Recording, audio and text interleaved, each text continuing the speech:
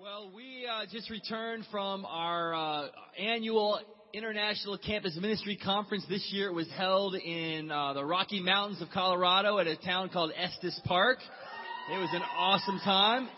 And it was just so exciting. I know our Edge ministry returning from beautiful Weston Mission Hills Resort and the incredible Elevation Conference. I know that in asking my mother-in-law how that went, Lynn, she was even tearing up. It just reflected on some of the lessons and the time and some of the sharing that went on, just how impacting that conference was. I know it really elevated. And at the end of my lesson tonight, we'll get to hear from some of the college students and some of the Edge ministry as well. And if you don't know, again, we changed the name of the singles to The Edge because that includes our young marrieds without children and our singles ministry. So that's new. The Edge ministry will be sharing as well. So the end of the lesson, those that I've asked to speak, you can be prepared to come on up, and each person will share just briefly about what hit them. But I want to have Terry share a little bit about really, the overall experience of being at this conference, why we feel it's so important, and then I have a lesson for us tonight to really hope to take something away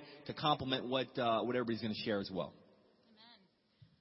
Amen. Okay, so how many of you are wondering what EDGE stands for? Anybody? Okay. Well, there's several acronyms, actually. You could make up whatever you want, but we hope that it stands for Every Day God is Enough. So, there you go, singles. Come on. Which really, it should be everybody's motto, right? So, anyway, I had never been to Estes Park, and it's high in the mountains in Colorado. And Steve and I, the first day we were there, we walked out in the morning to go and pray, and you cannot help but just stand in awe of God's creation. You think of the scripture in the Psalms that talks about, O Lord, how majestic is your name in all the earth. And I could have sworn who, wrote that was looking at these mountains. It was so amazing and so majestic being together. It was phenomenal being with all the students on the west coast of the U.S., and being able just to have our faith really inspired and lifted higher. That was the title, higher. I didn't mean to rhyme, I just did. Anyway, but it was phenomenal being together. And apparently from the West Coast and the East Coast, this was the largest number of college students ever attending a conference in the history of our churches.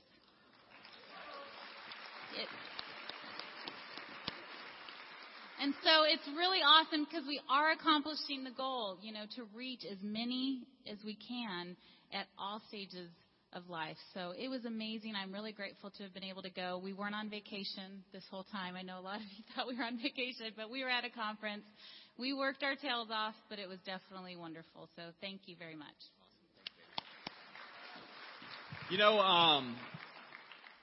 We had the Edge ministry and the campus ministry reflecting on why we even go to these conferences last week at our midweeks and our family group midweeks. And, if in the Old Testament, God commanded the Israelites to return to Jerusalem to celebrate 3 annual festivals.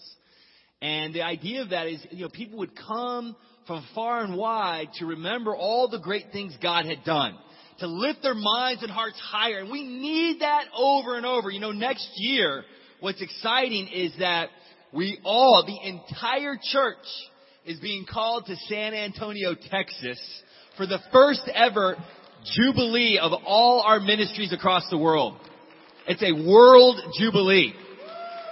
And the scriptures are very clear. God calls His people to gather together to celebrate and worship. And you just can't recreate the experience of thousands of people from all over the world coming together. The highlights of this past weekend for us were just amazing. So many great things. Renewing great friendships with other evangelists and ministers who lead campus ministry throughout the United States. We got to have a great hang time with the couple that leads the campus ministry in Chicago. They're doing awesome up there with the lead minister up in Seattle, Alex Whitaker. Got some hang time. We co-taught a class together, Carrie and I, and he and some of his interns, and got to just bond with all the Colorado people. Got to hang out a little bit with Mike Tolliver, who helps oversee, and he's leading the conference in San Antonio. He helps oversee the ICOC Hot News video program that we watch a lot, and just hearing all the news was amazing. amazing. God is working on our campus ministries. And I want you guys all to understand something. We are a part of a fellowship that has a plan to evangelize the world. We have not stopped with our plan to evangelize the world. And it's a simple plan, okay?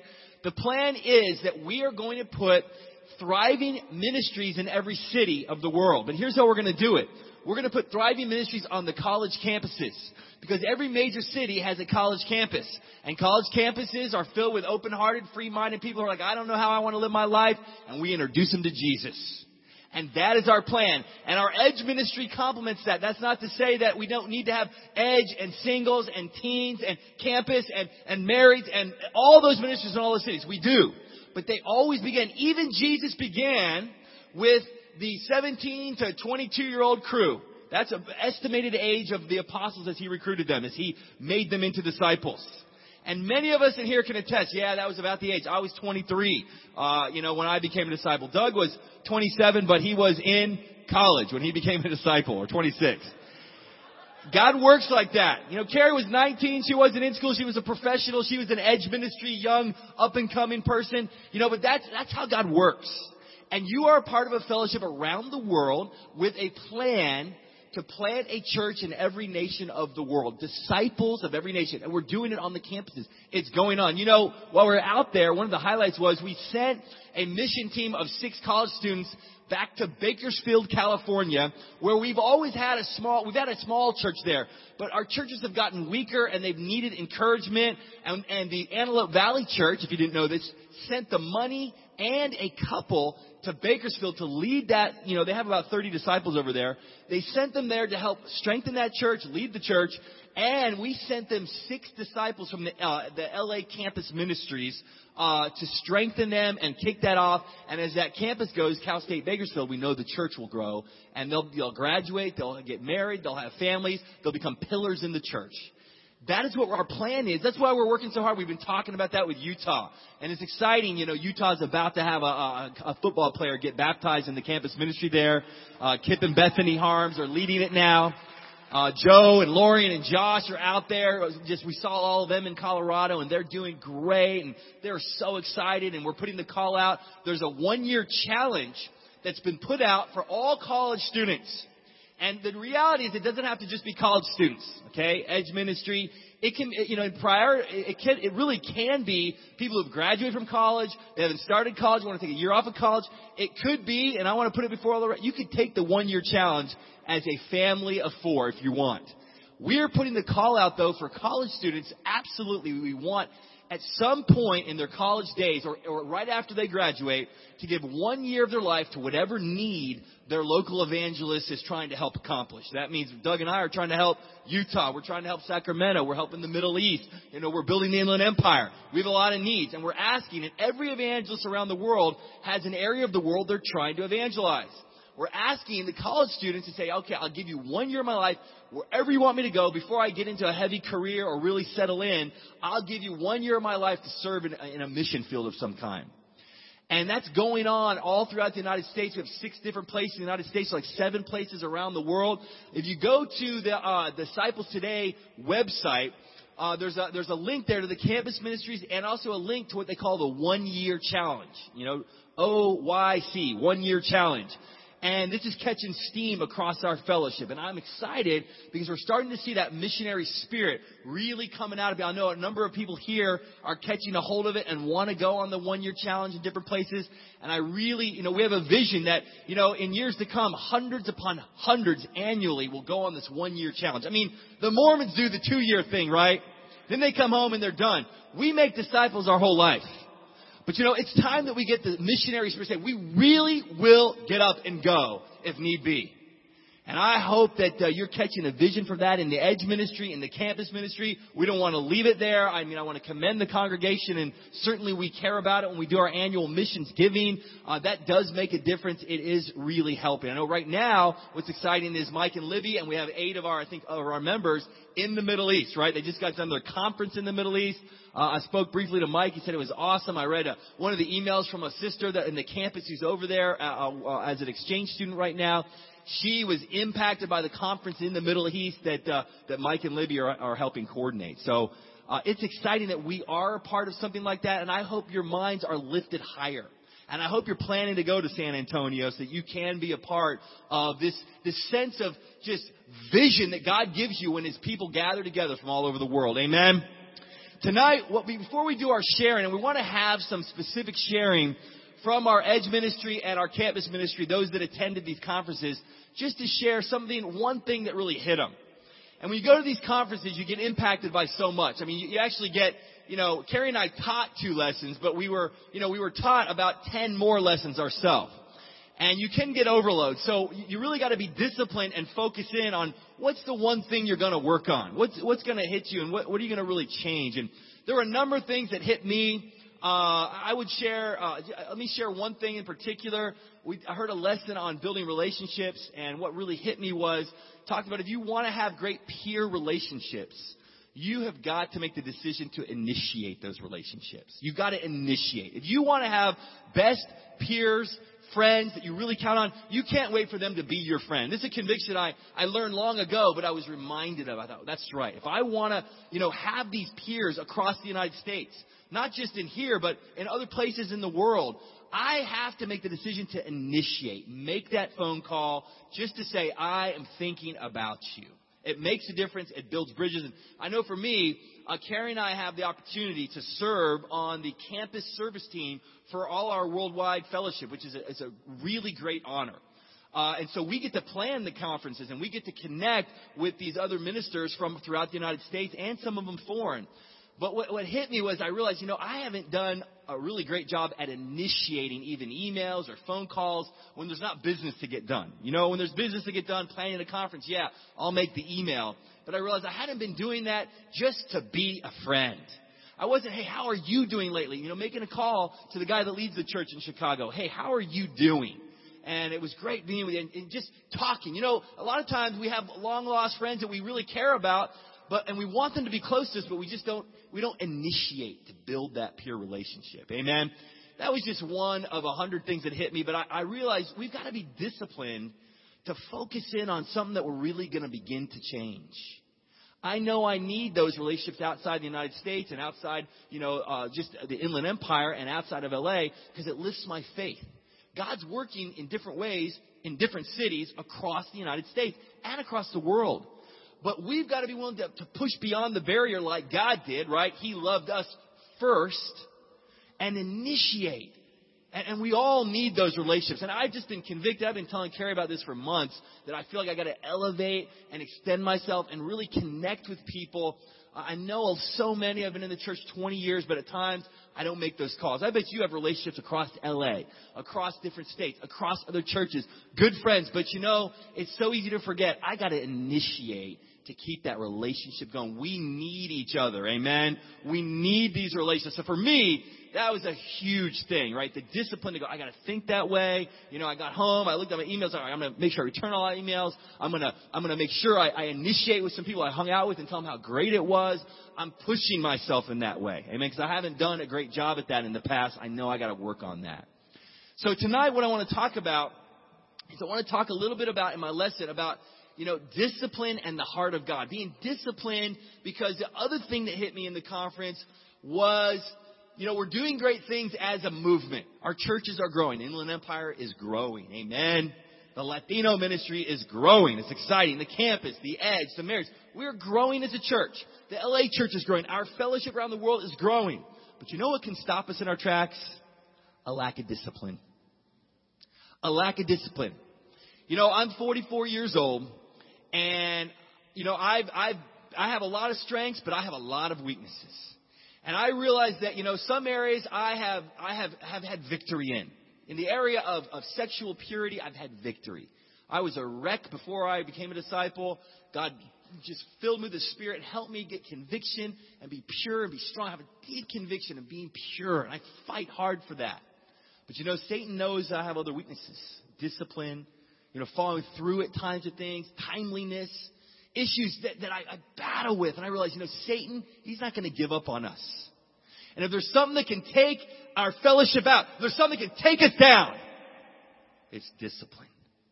And I want us to have a little study on this, and then I want to use this as a sort of a jump start into the discipline of being able to focus in on one thing we're going to work on.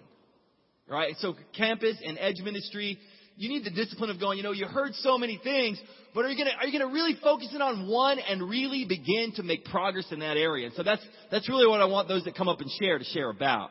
But I want to talk now a little bit about this and God's message on it. We're going to look at some scripture. So I believe we all need to be focusing on one thing in our goal to transform, right? And our goal to be transformed like Jesus. What are you working on? Isn't it exciting to see Doug getting skinnier? He's looking good, right? Doug he's been healthy. He's been making the effort. I want to be healthy. He had back issues. He's like, I got to straighten up my core. I got to be strong. He's turning 50 later this year. He doesn't want to be old and, out of it. So he's, but I'm inspired by that. He said, here's one thing. I called him this morning. He was tired because he got done working out. I thought, that is awesome. And I thought, that's what we all need to figure out some things. Now, there's a lot more. Spiritual training is more valuable than even physical training. But are you changing anything?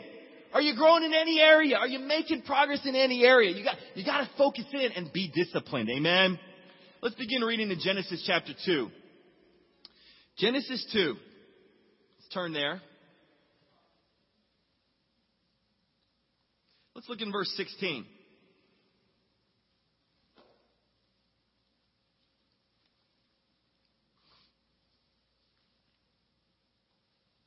It says in verse 16, and the Lord God commanded the man, you are free to eat from any tree in the garden, but you must not eat from the tree of the knowledge of good and evil. For when you eat of it, you will surely die. God has set some standards for us to live by. He's given us the freedom to have an incredible life. But as He created us, there are some things we should be doing and some things we should not be doing. There are boundaries. There are expectations from God. There's things we should do and shouldn't do, or we will certainly die. What's interesting is, they were tempted by that tree. Right? Satan came in. The one thing God said don't do, Satan came in and said, you will not surely die, right, in chapter 3, and tempts Eve to eat it. And I want us to skip over in verse 16 of chapter 3. After that, she had fallen and eaten it. Verse 12. Not 16, verse 12. And God had he knew everything, so He knew they ate from it, right? And He confronts them. And He confronts the man. The man said in verse 12, the woman you put here with me, she gave me some fruit from the tree, and I ate it. So, neither side is immune here. Okay, the woman was tempted, gave in, and ate and crossed the line. The man, sadly, he was standing by her side and he didn't step up. All right, this is a good man lesson, but and then he's making excuses, right? He's blame shifting. He's trying not to let the truth hit him. And that's how we are. We don't want to look at what's the one thing let's be honest, what do I really need to change? We don't want to look at it and admit it and say, I got to grow in this. I got to change this. We just don't fight for the discipline because we want to be comfortable the way we are. And yet everything inside of us is aching, saying, no, I know something. I got to grow. You need to be growing spiritually. But you got to have the discipline to say, okay, here's what I'm going to focus in on. Here's where I've messed up. Here's what I've not been doing that I need to be doing. Here's what I've been doing I need to stop doing. Turn to Proverbs chapter 1. See, we need wisdom to have discipline. And we need to understand God's heart is always a heart of love. But He is a mighty God. He is the all-knowing, the all-powerful. He's all-loving. He's a God of truth and grace. And you see the majesty of His creation and it humbles you. You see the depth of His creation in your child being born and it humbles you. God's awesome. We need to have a heart to say, God, I want to please You. I want to fear You. In Proverbs 1, I love this verse because it sort of just sums it up very clearly on how we're going to get wisdom and make good choices. It says, the fear of the Lord, verse 7. The fear of the Lord is the beginning of knowledge, but fools despise wisdom and discipline. You know, God, He disciplines us to help us grasp the truth. And He disciplines us so we'll see our need for Him. We feel guilt and pain and suffering so that we'll see, I need you, God. And He's there for us. We got to ask, do we fear God enough to have a humble spirit to respond to His message when no one else is watching? Do we respect authority? You know, we absolutely want our kids to respect us. And if we love them, we are careful to discipline them. Because we know it's for their health. It's for their sense of rightness. If they won't respect mom and dad whom they can see, how can they respect a God whom they cannot see? You know, discipline is an expression of love. And God disciplines us like no one else. He goes after us to help us change. He loves us. And you know, we all undergo discipline. We read in Hebrews, and we're going to also read it here in Proverbs 3. So skip over to chapter 3, and I want to talk a little bit more about this. Proverbs chapter 3, and I want us to be seeing here that we need wisdom, we need discipline, and understand it's good for us. And we got to focus in on what are we working on to be transformed. What hits you, Edge Ministry, in this conference that you're actually going to work on to change? Campus, you go to something like this, you can't just walk away and go, that was so exciting, and forget. I'm going to work on at least one thing to really change. Begin reading with me in Proverbs chapter 1 about the benefits of wisdom. 3, verse 1. My son, do not forget my teaching, but keep my commands in your heart. For they will prolong your life many years and bring you prosperity. Let love and faithfulness never leave you. Bind them around your neck. Write them on the tablet of your heart. Then you will win favor and a good name in the sight of God and man. Let's stop right there. This is a great verse to write in a card and encourage somebody in a encouragement card if you have that, or you can even put this on a plaque. Let love and faithfulness never leave you. If you love others, and if you are a faithful person in all the things you say you will do, or that you say you won't do, and you're faithful in your workplace, you're faithful to your family, and you're faithful to your God, you'll win favor and a good name. Life will go well with you. You know, you can give out as much love as you would like. There's no limit. No one will ever say, stop loving so much. Man, you love too much. What are you doing? Right? And the other amazing thing is love comes from God. And so we know love, the more you give, God provides you more to give. You give, you keep giving. It's the one thing you can't run out of giving. If you choose to love, you'll be able to do it. A lot of times you say, I just can't. Yes, you can. Because love comes from God. You bind those around you write them on the tablet, right? Back in those days, they would inscribe things on actual stone tablets, right? It wouldn't be easily, wiped away. It was imprinted into your heart. Love and faithfulness. How you doing with your commitment to that? Then he says in verse 5, trust in the Lord with all your heart and lean not on your own understanding. In all your ways, acknowledge Him, and He will make your paths straight. Sometimes we do things and we just don't realize, whatever we do, it has to be for God. My children, we're in the age of life where they play a lot of sports, and we're going to practice and games and tournaments, and it's an exciting time. I remember doing the same thing. But sports are not your goal in life. And we tell the kids that. Our goal in life is not just to be good at a sport. You get a career going, and our career is not our life. You go to college, and you got to get a degree to get a career, but it is not your life. In all your ways, acknowledge Him. Verse 7 says, do not be wise in your own eyes.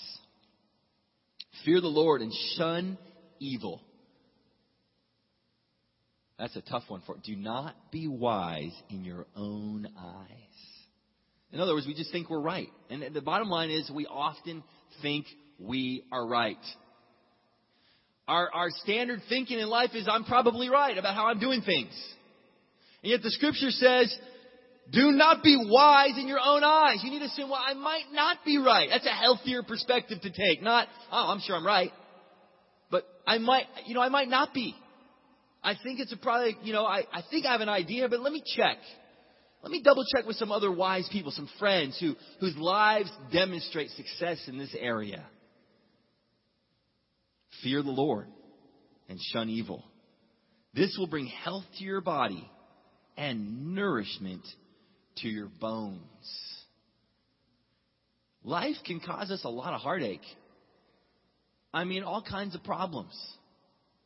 We ran into trouble recently. I'll just share one thing that just caused me heartache. Had to book a room at UC Riverside for this big, for the teen camp. The seniors are coming down to UC Riverside tomorrow. We're teaching the seniors in high school how to evangelize and how to lead Bible talks. And they're going to be doing that right at UC Riverside. But I was responsible to get a room reserved. And, we talked to the club people involved in that and tried to get that all set up. But in my heart, I kept having that voice in the back of my head, drive down, double check it, go look at the room, talk to the reservation person. Make sure all the I's are dotted, all the T's are crossed. You ever have that little voice telling you to do that? I kept hearing that voice. I'll do it. Yeah, I'll do it. And then I got an email from one of the sisters saying, yeah, it's all good. So I was like, okay, that's great. But I still had that voice saying, no, you better go yourself and look at, double check it. You can't drop the ball here. I wasn't listening to that voice enough. And sure enough, the room got kicked out of the system and canceled. And I find out, I'm like, oh no, we don't have a room. And what I realized is, I was sort of being prideful to that spirit. I was being wise in my own, yeah, it'll work out though. Yeah, it'll be fine. No, it won't. Dot your I's, cross your T's, do things right or heartache will come your way. I didn't have health in my body. I wasn't nourished in my bones when I was thinking about, I should have done that. I was freaking out. I was like, I almost couldn't sleep. I wanted to go home immediately, and I was in Colorado, so I couldn't solve the problem until I got home. But a lot of times that's what happens to us. We don't have nourishment or health because we're not doing the things we know we should do. We've not had a fear of God and followed through. We've not been faithful the way we need to be. That's what's causing pain in our system. It's just unwise. I realized that's unwise. It's wrong. Why do I keep doing stuff like that? Talking to Carrie about it. I was so mad at myself. I was like, I can't do that. That's what it creates heartache, right? When we just don't listen to the Spirit in that way. I don't know what it is for you, but there's something you got to change. You got to grow. I know. I told Carrie that's what I got to grow. She says, yes, you got to grow in that. Grow in that. Don't ever forget stuff like that. Do that way ahead of time. Okay. And you can. I want to be known for just stuff is done. It's planned a year in advance. I'm on it across the game. I want that. It's a battle. I got a lot of stuff coming at us. Where are you at with the stuff, those little voices talking to you about getting stuff done you need to get done? You want some pain inside your bones. Don't, just ignore the voice. In verse 9 it says, honor the Lord with your wealth, with the first fruits of all your crops. Then your barns will be filled to overflowing and your vats will brim over with new wine. See, this lesson on wisdom and discipline, certainly the Lord talks about how we handle our finances. And one of the main points at the conference was about finances for the college students. Because you want to know what will uproot the movement around the world? A lack of discipline. Being a slave to debt. In college is when they give you credit cards. You don't have to have any credit. You just have to have a full load of units and be enrolled in a 4-year university and you can get a credit card in America. They give you a small little limit and they get you feeling how good it is to use that credit card. I did it when I was, a young 20-something. I got my credit card, charged up my $500 like in the first month. I was like, oh my goodness. A lack of discipline in finances will destroy the church. It'll destroy us. See, God owns the money. He wants to use it for Him. Some of us give first to God. But it's not just about giving first to God. It's about having a heart to be disciplined and wise and careful and prepared so that we use our money, not just, I've been undisciplined, but I still give. Sometimes that's where I'm at. I'm not as disciplined as I need to be, but I always give first to God. I've always given a tithe. more than tithe. Always giving my special. Always giving more than is expected. Always. And I've always had everything I need. I've been blessed. But, at times I realize I could be a lot more wise with my money. I could have more to give. I always give more than the Bible says you should give. I could give a lot more if I was super careful with every penny. Thoughtful, mindful, a good steward. Thinking of the Lord and thinking of, the Lord wants us to have a fun life. I mean, He doesn't want us to be, drudgery all day long. I don't think there's anything wrong with having some nice things here and there. I totally think the Lord, He's our dad, and I get my kids nice stuff, and He gives us nice stuff. When the opportunity presents, He doesn't mind that. But you gotta look at the big picture. Are you disciplined, careful, living within your means, spending less than you make every month, saving, preparing, thinking about world evangelism? I'm telling you something. Money helps us evangelize the world. It really does. It helps because we can send ministers and people and plant churches, send out missionaries, and we can help the needy and the poor and do so much with money. The more we have, the more we can do for God. And every dime we've got, it needs to be put in the hands of God. He lets you manage it, but He owns it. You get to manage your money, but He owns it. And I think we should all try to make a lot more money. I think you should get better jobs and make even more money. I wish a few of us were making $1 million a year income. And then we could give it. We could give it away. There's a lot of work to be done. There's a lot of churches to build. There's a lot of new ministers I want to put in the ministry right in this congregation. We need money. And, we got to be disciplined in our finances. The church has been growing in that. I don't want to say we're not. We have been growing. We've been doing a great job. But I know me. And so I kind of have an estimation. I know you. You need to do better. We're giving. We love the Lord. We're giving first. But you could do better. You could sacrifice. You could handle your money better.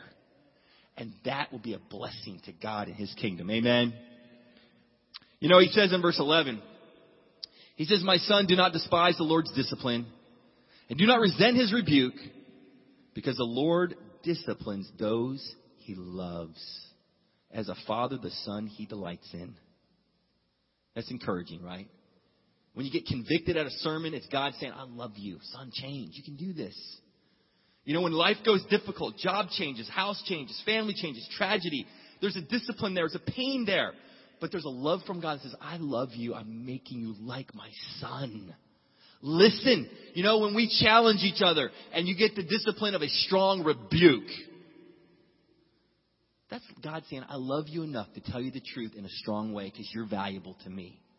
Isn't it great to be in a congregation where we actually rebuke each other when we really need it? We need it. Sometimes we need it. None of us are better than anyone else, but when we're messing up, we got to hear the truth and repent and take the challenge. Life-giving rebukes, the Bible talks about. We need that in here. And God provides that through life situations. We can provide that just through good talks. Verse 13. "Blessed is the man who finds wisdom, the man who gains understanding. For she is more profitable than silver, and yields better returns than gold. She is more precious than rubies. Nothing you desire can compare with her." Think of anything you want right now. Whatever car, whatever clothing, apparel you want, whatever new game system you might want, whatever new house you want to live in, whatever it might be. Nothing compares with the value of God's wisdom entering your soul.